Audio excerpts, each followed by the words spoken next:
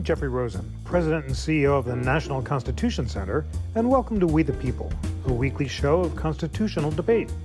The National Constitution Center is a nonpartisan nonprofit chartered by Congress to increase awareness and understanding of the Constitution among the American people.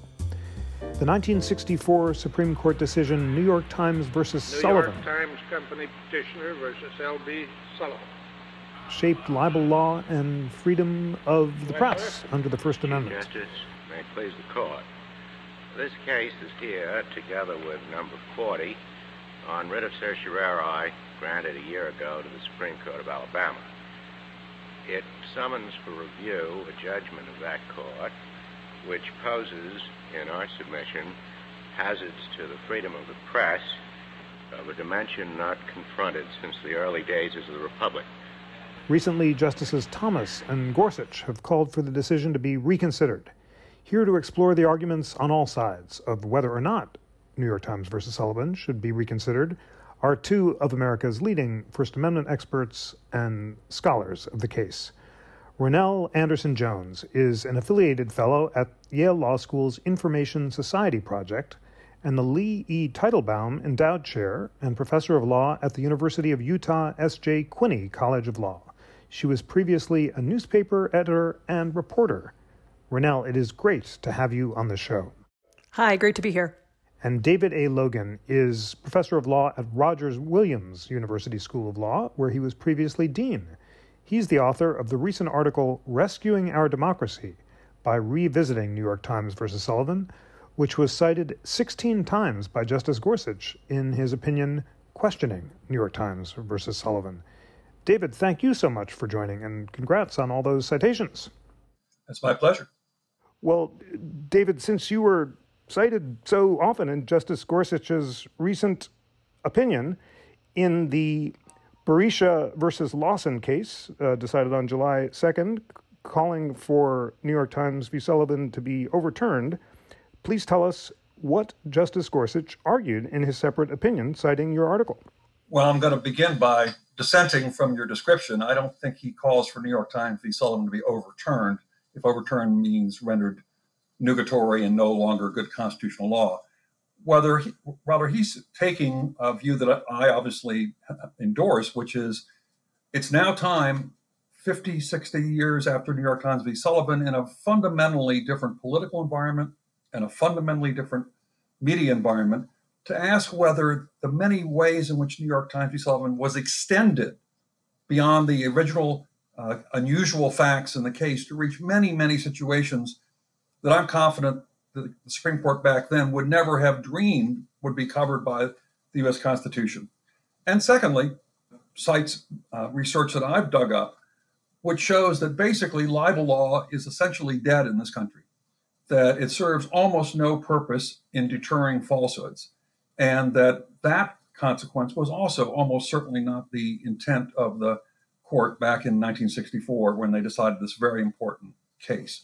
So it's basically sort of a two-pronged argument. Prong one is, should precedents that were built in a completely different media era be automatically continued into the indefinite future, or should they be reevaluated in some respects in the current media and political environment? And two, should the fact that we see that libel law basically has almost no deterrent effect anymore, at least in many, many situations, and lies are swamping our democracy, whether or not for those reasons we should also take a look at New York Times v. Sullivan and the subsequent cases, which I call the ecosystem of New York Times. Thank you very much for that. Ronnell, David raises an important question about whether Justice Gorsuch is calling for New York Times to be overturned, limited, or re-examined.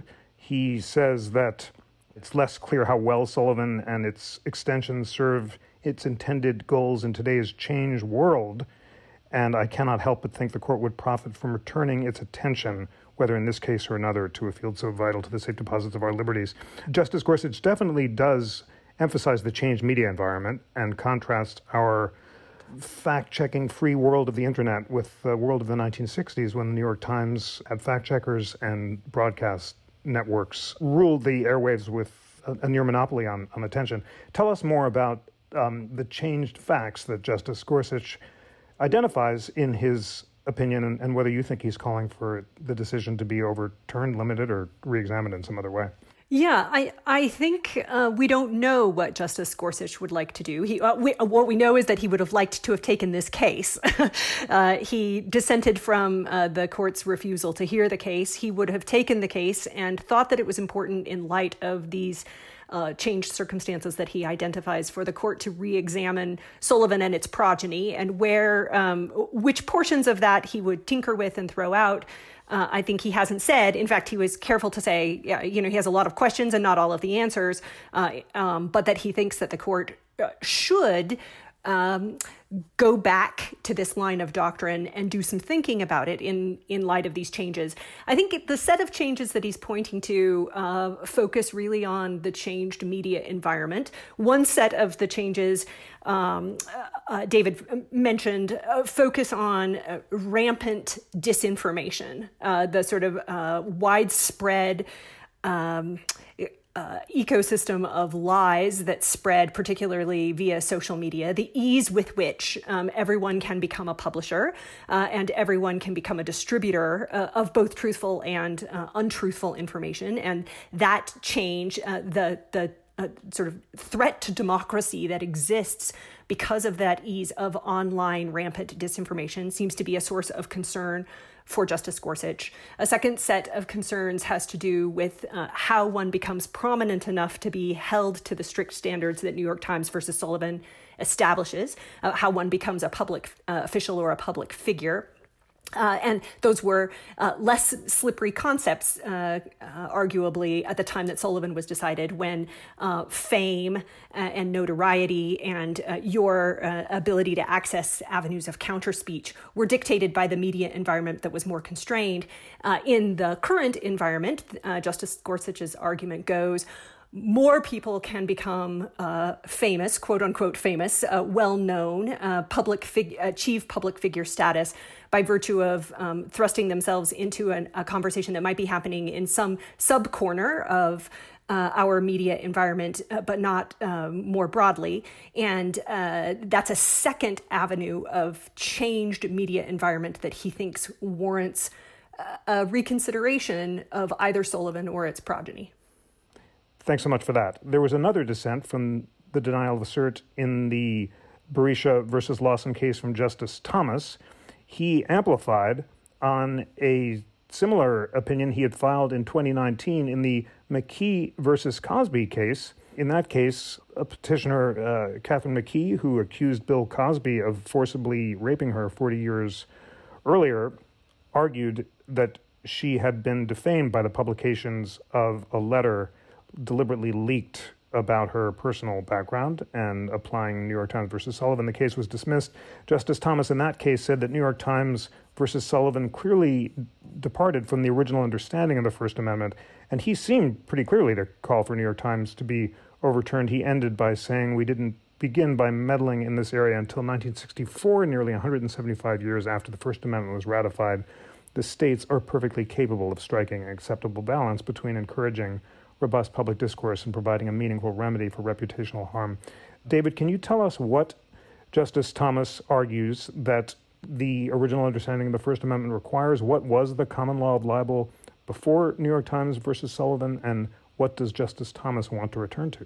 Well, let me start with the second question, because I think it's important, and Ronell and I may disagree on this, but as I read Justice Thomas's, at least the most recent opinion, he is, of course, saying, I want to take one of these cases. So he is not a big fan of the New York Times v. Sullivan line of cases. That's for sure. But his main point, as I understand it, is that besides the idea that libel law was with us when the country was founded, when the First Amendment was ratified, and was applied really without any doubt that was unprotected speech, that falsehoods were unprotected speech, really almost all the way into the 1960s. It had never been seriously argued that the First Amendment protected liars. That just wasn't a viable argument. But New York Times v. Sullivan did that, but it did it in a very important and I think measured way, which is the case involved false statements about a political operative, the person who was in charge of the police department in Montgomery, Alabama, L.B. Sullivan. The particular allegations that were made were what was another unusual fact, an advertorial. This reproduces the way it looked in the Times when it was which was a full-page ad in the New York Times. It was published on behalf of a committee, the name of which is on the bottom, which was called the Committee to Defend Martin Luther King and the Struggle for Freedom in the South. The members appear under the statement, "Your help is urgently needed now," some 60 names of well-known people, actors, lawyers, clergymen, politicians like Norman Thomas, and the name of Mrs. Roosevelt. The object of the publication was to obtain financial support for the three needs, and those needs are put as the defense of Martin Luther King, who I should add was then facing trial for perjury in Montgomery, Alabama. So they ran it. They did it with no research on it whatsoever, and it turned out it had a number of false statements, most of them pretty trivial, and none of them really significant enough to really have an impact on anyone's reputation.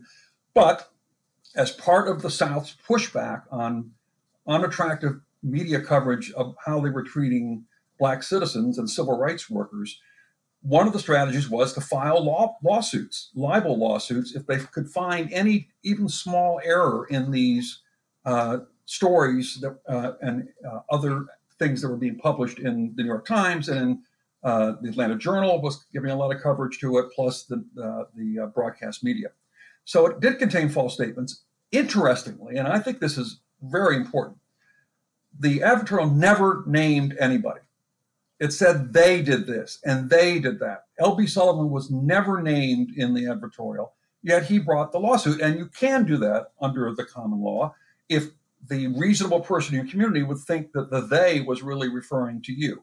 So it was an unnamed person, a number of really fairly modest errors, and the jury came back with essentially the largest verdict in the history of the state of Alabama. And there were multiple other lawsuits in the pipeline against the Times and other media outlets following this particular conscious strategy to use libel law as a cudgel against unfavorable coverage in the national media. And so when the case went to the Supreme Court, it prompted this wonderful advocate, Herbert Wechsler, to make an analogy that was really powerful. I'm going to come back to Thomas in a second, that this was really what we call seditious libel. That is, it's a government authorized effort to punish somebody for criticizing government leaders. And as Brennan wrote in his majority opinion in New York Times, the court of history has decided that seditious libel, that is government allowing prosecutions, civil or criminal, for criticism of government, is inconsistent with our Constitution. Justice Thomas, I think, attempts to build on that by saying that the cases that have come up in the last few years didn't involve anything remotely like New York Times v. Sullivan. They involved, for example, in the Cosby case, a woman that was dragged into a public controversy because she happened to make accusations against a very famous, powerful man. And she basically can't protect her name because of New York Times v. Sullivan's extensions.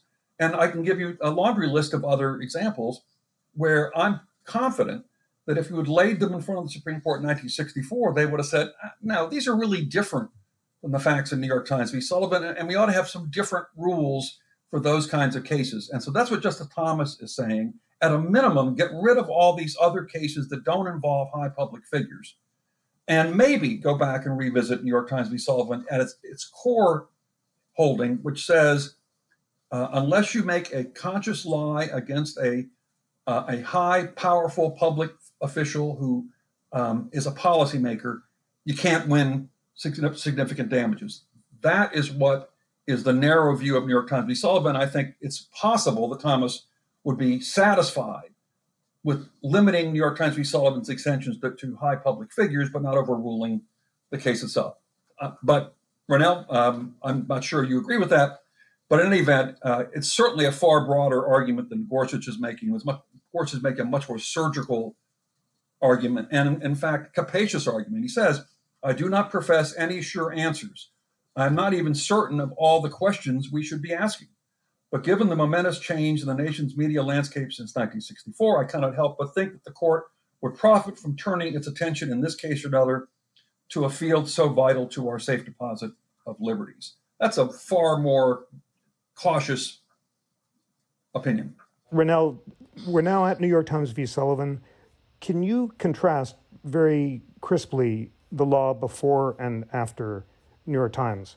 Before Sullivan, states had strict libel laws to protect individuals' reputations in their community, and those standards forced defendants to prove the truth of their statements completely and in all its particulars, which was a very high bar. New York Times instead adopted the actual malice standard for libel against public figures. Tell us more about what the standards were before New York Times and what the actual malice standard requires. Yeah, that's right. Before Sullivan, the tort law standard essentially just required, in most states, it was state-based.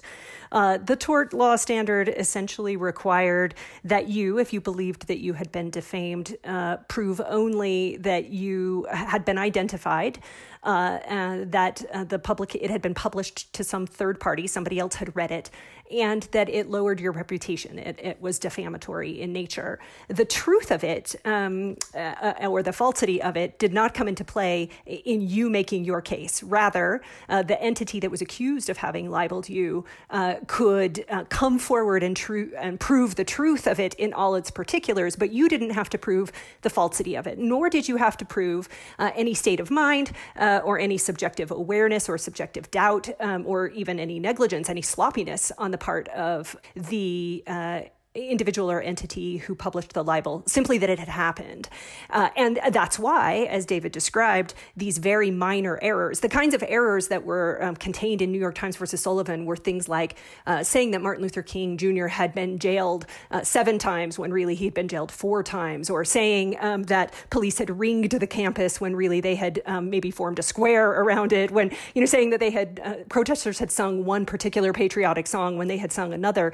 The important gist, which was that public officials in the Jim Crow South were reacting with violence to the civil rights movement, was accurate and was conveyed by this. And that was the source of concern from the court here. That's why it constitutionalized for the first time the law of libel and said that there is a free speech component here. We're talking about the full ambit of the First Amendment. Now, and I think Sullivan constitutionalized it because it was the first time that it had been presented with this dynamic. Never passed on. But on the other hand, as I see our case, we're in the same position that the contempt cases were in 1940, when the scope of the contempt power had never been considered by this court, when obscenity was here, and that issue had never been considered.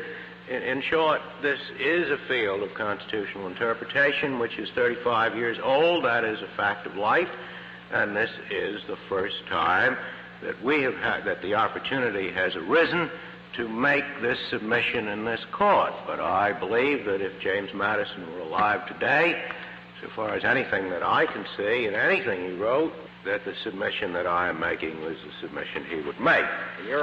So it said, particularly answering the question for folks who are situated like this, public officials, people that we've elected who work for us and who we're going to have to assess the next time around when an election comes around. And later, we extended this to public figures, people who also have great power and great access, opportunities for response, and who have voluntarily thrust themselves into public conversations. Those powerful people, the court said, would now have to prove, they would have to prove falsity, and they would also have to prove this actual malice standard.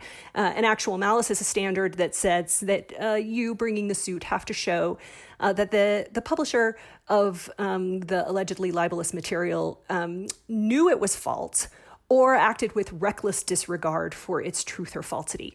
It's a stiff burden, and the court made clear that it was a deliberately stiff burden for all of the incentive reasons that we just discussed. There was evidence that the states could not, in fact, be trusted to craft and enforce their own libel laws in speech and press protective ways without First Amendment limitations. And the Sullivan fact pattern was sort of evidence to the court of the ways that officials could and would attempt to silence critics of official conduct from voicing their criticism, even though it was believed to be true, and even though it is in fact true, because of doubt of whether it could be proved in court or fear of the expense of having to do so. And that was what was motivating the court to set forth this First Amendment standard.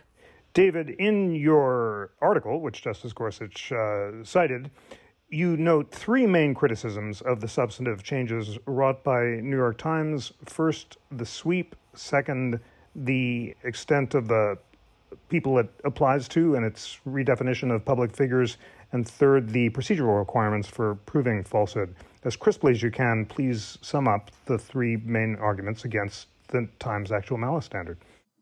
Well, as you recognize, Jeff, New York Times stands for the actual malice standard. But as Ronell said, there also were a lot of other sort of below the radar, except to lawyers, changes that came out of New York Times as well. So, for example, they said a public official who's not named can't sue and recover damages under the Constitution, even if the statements are false. So that was one change they made. Second change they made was, as Ronell said, they required the plaintiff to prove this highly difficult to prove actual lying standard, or else the plaintiff failed.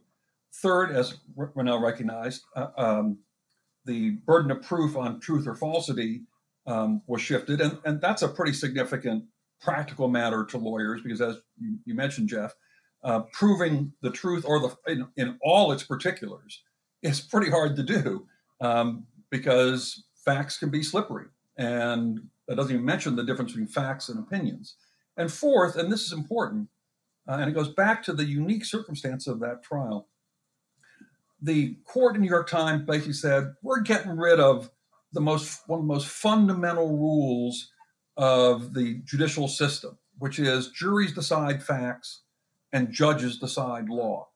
And a fact is classically the state of mind of the actor. So, for example, if you have a murder prosecution, the judge doesn't decide whether or not there was a cold-hearted intent. That's for the jury. The same thing is true in civil actions in almost all cases, certainly tort cases. It's for the jury to decide the state of mind. Well, the New York Times decision said, we can't trust juries to make these decisions without bias. And so going forward, all the decisions that flowed from New York Times now invites a reviewing court to overturn the decision of the jury, because the reviewing courts are given the final say into what a fact is and what a fact isn't. So that was another important change from New York Times v. Sullivan. It was, Jeffrey, frankly, a remarkable decision in not only its importance, but also the breadth and the number of changes it made to the way the law had been run for 170 years in this country, and really for hundreds of years beforehand in England. Thanks so much for that. Ronell, New York Times, after it came down, was often celebrated as one of the high points of free speech jurisprudence in the 20th century. Tell us why supporters from Anthony Lewis, the great New York Times journalist, to justices of many perspectives, have said that New York Times was crucial for allowing vigorous criticism of public officials in the 20th and 21st century. Yeah, that's right. I mean, Sullivan was unanimously decided. And in fact, there were three justices in the group that thought that the actual malice standard didn't go far enough, that the First Amendment demanded even stronger protections in this space. And in part, this is because Sullivan isn't just about protecting a free press, although it certainly is. It's also central to the operation of American discourse more broadly, protecting the citizen's right to have robust conversations about matters of public concern, certainly about elected officials, but also about other powerful people without fear of crushing damages. I mean, there's a reason that Donald Trump and other politicians hate the Sullivan Standard, right, and have pushed publicly for what Trump called opening up libel law. It's a key way that we make sure that officials and other people in power can't silence their critics. And we are, in some respects, alone in the world on this. It's a high watermark of American First Amendment jurisprudence, and really stands for this broader proposition that some falsity is inevitable in free debate. That you have to protect some falsity in order to give breathing space for ongoing dialogue, rather than creating a situation in which people feel a chilling effect and won't come forward with the kinds of conversations that we need to have. And provable truth is just sort of too great an onus to put on people who might well self-censor rather than get at an important gist that is crucial to a conversation on a matter of public concern. And David's right. I do disagree with him about where Thomas's position is on this. My read, I think the best read of both of the statements that Justice Thomas has now made in his dissents from denial of certiorari in these two cases, the 2019 McKee case and this most recent Berisha one, he would like to unwind the constitutionalization of libel law writ large. I think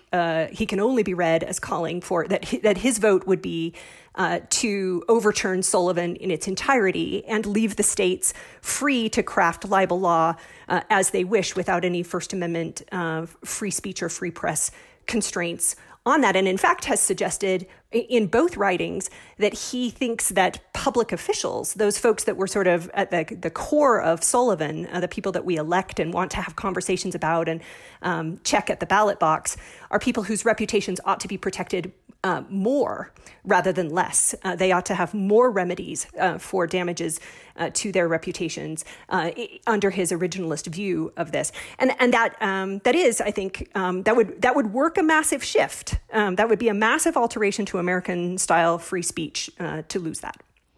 David, respond, if you would, to the classical narrative that New York Times was indeed a triumph for free speech, as embodied in Anthony Lewis's great 1991 book, Make No Law, and focusing on the actual malice standard itself. The standard view is without that, the New York Times might have been bankrupted by the suit, and far less powerful newspapers would be in even worse shape. So tell us why you think the actual malice standard was not correct, even in 1964, and tell us about the alternative or analog test used by New York law, the gross irresponsibility test, that you think might provide a better alternative. Well, there's a couple questions in there, Jeff, and I'll try and unpack them. First of all, again, I think it's important to distinguish the sort of seditious libel model, that is a government agency, here the courts, being used to punish a critic of a high officer of government. If Clarence Thomas is taking that position that we completely revert to the common law in every single situation, including the outrageous facts of New York Times v. Sullivan, then he's going to be a lonesome cowboy on the court. He's not going to be able to get any other votes to go with him. That's a bridge too far by any serious conversation. I think Gorsuch's opinion is far more measured, and as I read, he's basically saying, let's have this conversation. Let's find a case where it might have gone too far, and it will not be, I assure you, a lawsuit that has all the horrible facts that faced the New York Times in front of a hostile white jury, a racist judge in Alabama in 1960. That's not that case is not going to be deconstitutionalized. On the other hand, why should a rape victim who defends herself in public be forced to prove actual malice? Why should a cop who is alleged to be engaged in graft be required to show actual malice? Those are kinds of cases where I'm confident, had those been in front of the New York Times v. Sullivan court, they would have gone slowly in that direction, maybe not at all, and said, the problems are really quite different between publishing false statements about high government officials and publishing false statements about cops on the beat. Because you're a cop on the beat, you shouldn't lose your right to your reputation. And that it's effectively what happens when you're characterized as a public official or public figure. The second question, again, this is pretty technical, down on the weeds stuff that you're asking, but the actual malice standard, as Ronell correctly said, is very purposely set to be very difficult to meet. I mean, basically, you've got to show that it was a knowing lie, that the person who was your source said, I'm lying, and you go ahead and publish it anyway. As a practical matter, that describes almost nobody in the mainstream press, and probably doesn't describe a fair number of people on the internet who are pretty racy in their use of arguments. But the practical matter is, if you're put in this public category, as the courts have read it over the last 40 years, you lose. New York has a different standard, and this gets pretty complicated, Jeff, because under the New York Times regime, states are free to give more protections to private plaintiffs than the Constitution requires. So in New York, if you're a person who's lucky enough to be called a private figure, the Supreme Court of the United States said you can win by proving mere negligence, and that's just not paying attention. That's not following up with the second phone call. The New York court said, no, we want to protect speech in New York even more than that. And so we're not going to require actual malice, a knowing lie, but we're going to require proof of a highly unreasonable behavior. And there's a number of cases that have fleshed that out. And it suggests that at least on the margins, that's an easier standard to satisfy than actual malice. But both of them are really robust protections for the press. And again, keep in mind, that's not the only array of protections that defendants get. They get these procedural protections, and they get, as we haven't discussed yet, but some protections from damage awards that are inappropriate as well. So New York Times v. Sullivan, in summary, changed the substantive law of defamation, the procedural law, and the remedies of defamation. And all I'm saying, Justice Gorsuch seems to agree, is let's revisit how far those have been extended. Thank you very much for that. So, Ronell, focusing on this substantive question, it does seem technical, but is it correct that it's important? Defenders of New York Times say that without the actual malice standard, without requiring a knowing lie, it would be far too easy for people to suppress political discussion for small factual errors. The other end of the scale is a negligence standard. And then in between, in the Goldilocks spirit, David suggests is requiring highly unreasonable behavior or a kind of gross irresponsibility. Do I have those three categories right? And do you believe that it's important for the court to maintain the high actual malice standard in order to protect free speech? Yeah, I mean, I think that the wider point that the courts have consistently come back to is the notion of making sure that we have this breathing space, right? And the question is in this admittedly very delicate balance between two sets of things that we value a great deal, freedom of speech and press on the one hand, individual reputation, one's own goodwill in the community on the other hand, trying to figure out what the Constitution of the United States has to say about where that balance should be struck. And at least as to this set of folks who have access to avenues of counter speech, who voluntarily thrust themselves into the limelight, folks who, in the Sullivan case, sought public office and asked us to assess their behavior, who were paid by taxpayer dollars and whose work within that space is on our behalf and in our name. The court said it's important for us to be able to have conversations without the publishing entity having to engage in the really complicated front-end analysis of whether they would face staggering damages on the basis of a mistake. And certainly the various Alabama officials had filed almost a dozen libel suits against the Times, seeking, upwards of $6 million in damages. This wasn't the only case. It was part of a coordinated campaign.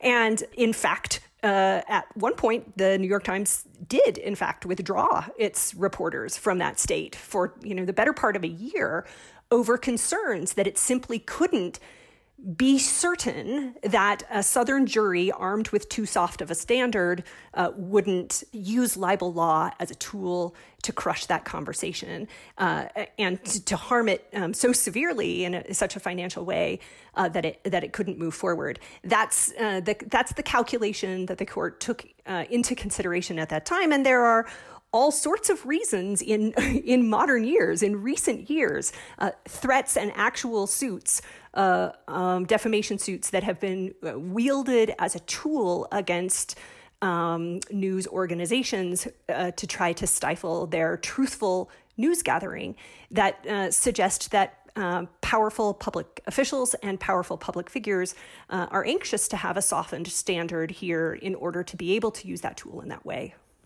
David, focusing on the actual malice standard, it's had critics since New York Times was decided. In her review of Anthony Lewis's Make No Law, the Sullivan case and the First Amendment, then Professor Elena Kagan said that the obvious dark side of the Sullivan standard is that it allows grievous reputational injury to occur without monetary compensation or any other effective remedy. And she notes the story that Anthony Lewis tells of a member of the Washington state legislature who became the object of a false red baiting campaign and lost his seat, but the judgment in his favor was set aside because of failure to prove actual malice. If you were arguing before the court, as you may well be, filing briefs in future cases, what standard do you think that the court should adopt in evaluating alleged libels to public figures?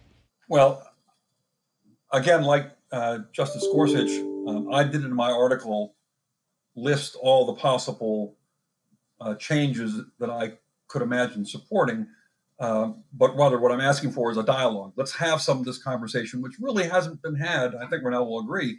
The law has been viewed as totally settled in this area for 30 years, maybe 40 years, and the world has changed in many ways. And so the other piece of this that I just want to mention, and Ronell does identify the interest in the balance between reputation and all the personal and professional consequences that can flow from false statements about a person, and the need to have robust press. But what I'm trying to slide in here is the New York Times line of cases has become so powerful and extended so far that it's harming our democracy. And if I were in front of the court, and Gorsuch talked about this a little bit, I wish he had talked about it more, but when we're balancing the equities here, it's not just a single person's reputation against the interest in a newspaper or magazine or website to publish information. The overall consequences of the regime have to be taken into consideration. And the overall consequences, in my judgment, has led to insufficient deterrence for people making false statements. If you know the person you're hammering is going to be considered a public figure, and you don't actually set out to lie, but you can be reckless and indifferent and sloppy and mean-spirited, you're protected. And if that's the standard that we use for public officials, and certainly high public officials, I think that makes sense. But once we go to cops and firefighters and school teachers, and I mean, this was one of the most horrific things I've ever read, and you may know this story, Jeff and Ronell, but Alex Jones, InfoWars, alleged, among other things, that the shootings at Sandy Hook were a setup. They didn't actually occur. They were actors that were paid to try and push gun control legislation. And so the parents of the Sandy Hook kids that were killed became active in anti-gun movements. And then they sued Alex Jones for various tort theories. And in order to prevail, they had to prove, one, that their kids actually were killed. They had to prove the falsity of the statement. And so they had to hand to the judge embossed death certificates to prove the truth of the falsity of the assertions. And they had to prove that Alex Jones acted with actual malice, all because they were dragged in involuntarily into the debate about gun control. Why should they be saddled with the New York Times line of protections? It just doesn't seem to me to be fair. And if you can take a case like that, I think Judge Gorsuch is saying we can have a measured conversation about whether Alex Jones deserves all these protections. And maybe we'll step back and say, well, we'll leave behind actual malice for high government officials and have a highly unreasonable behavior standard for some others. And then finally, ask the question about whether every single person who works in the government has to give up their reputation because they're considered a public official. That's what I'd be arguing. Ronell, David just argued that the actual malice standard might be retained, in his view, for a more narrow and tightly defined category of public officials. But the question of who counts as a public official could be re-examined. And indeed, in the Gertz case in 1974 and in the Time v. Firestone case in 1976, the category of public figures was extended by the Supreme Court to include ordinary citizens who thrust themselves into the vortex of public discourse, to use Justice Powell's memorable phrase. Some argue that that's the thing that should be re-examined, and that ordinary citizens shouldn't become involuntary public figures merely by becoming talked about on the internet. Do you believe that the question of who counts as a public figure should be re-examined, and in particular that this test of thrusting yourself into the vortex of public debate should be re-examined so that not everyone is subject to the Times actual malice standard? So I do agree that the space that the court is most likely to take our new media landscape into account and attempt to map old legal doctrine on the new legal terrain is in this space of public figurdom. What counts to make a person a public figure today? What counts as access to means of counter communication?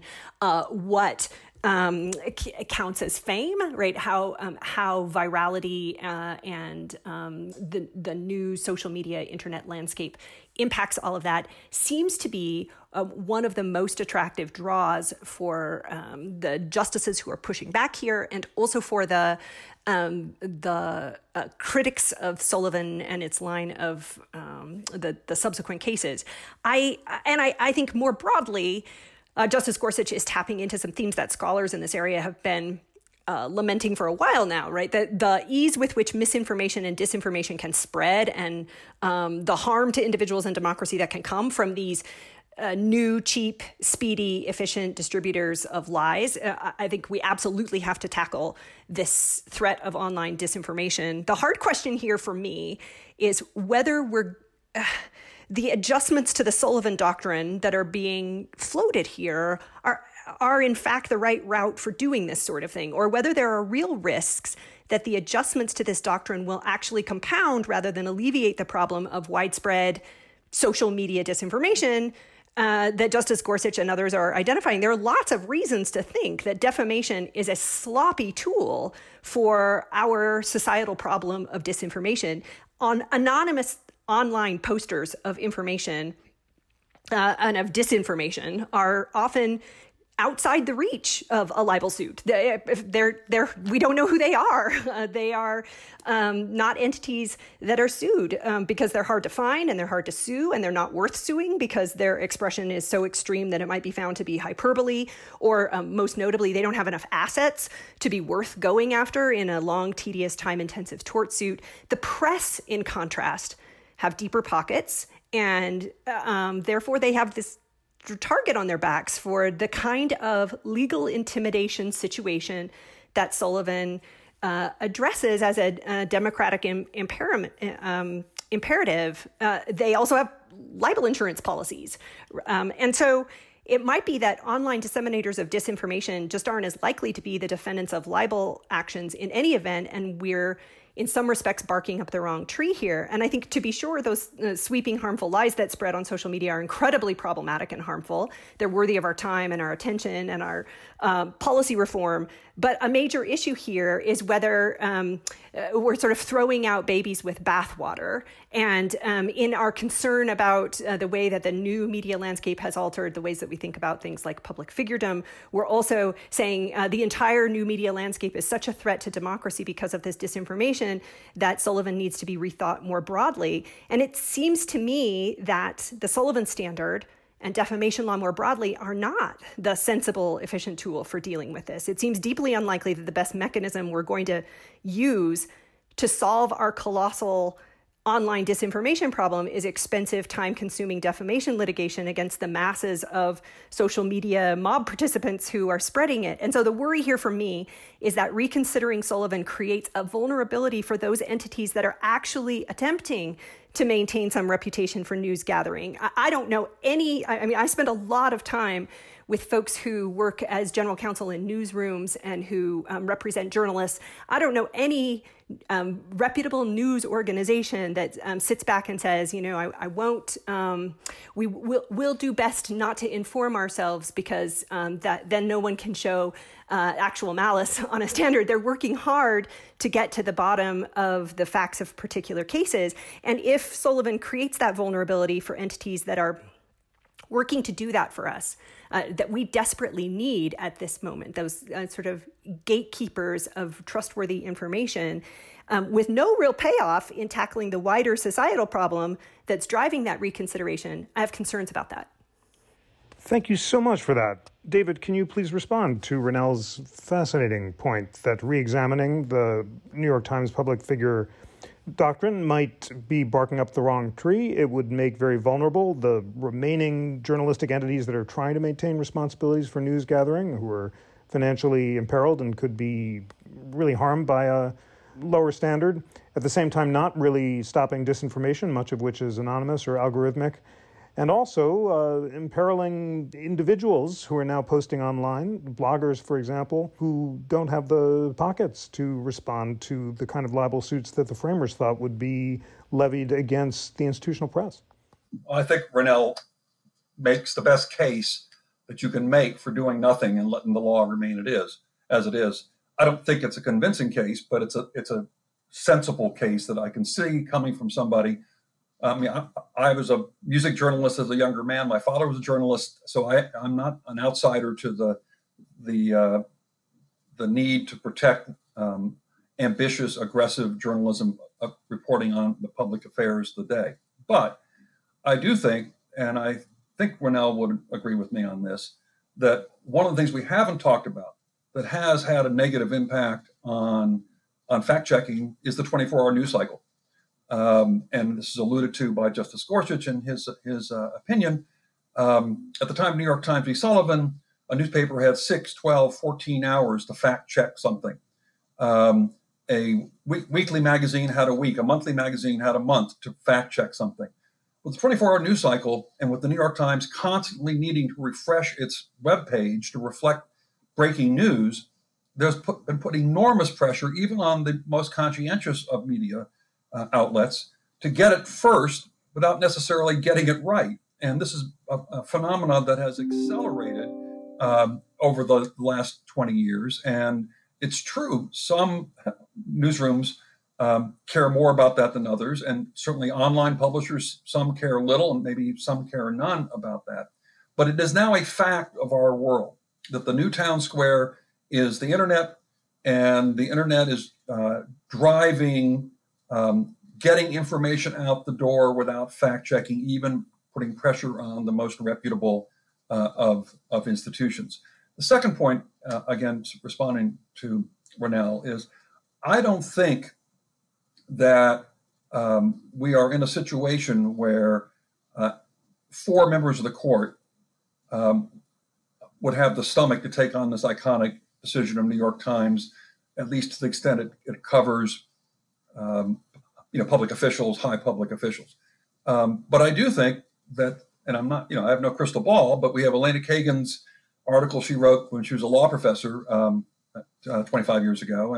And we have Justice Thomas, who's been a warrior pushing in this direction for several years now. And now Justice Gorsuch, who has turned out to be a relatively iconoclastic justice on the court, not entirely predictable given, and despite his sort of conservative leanings, he's a really bright guy. And he's just saying, let's have this conversation. Let's take a case that shows maybe the Times v. Sullivan has been extended too far. And in that case, we can nail down and show our present fealty to the core concepts of New York Times v. Sullivan that says that libel actions against high public officials should be almost impossible to recover. And I don't think that would be an invitation to go and dismantle New York Times piece by piece. One other thing, though, Jeff, I think that's important, and again, it's alluded to by Ronell, and that is there's no doubt about it that even if libel law was fixed perfectly in some way, if I were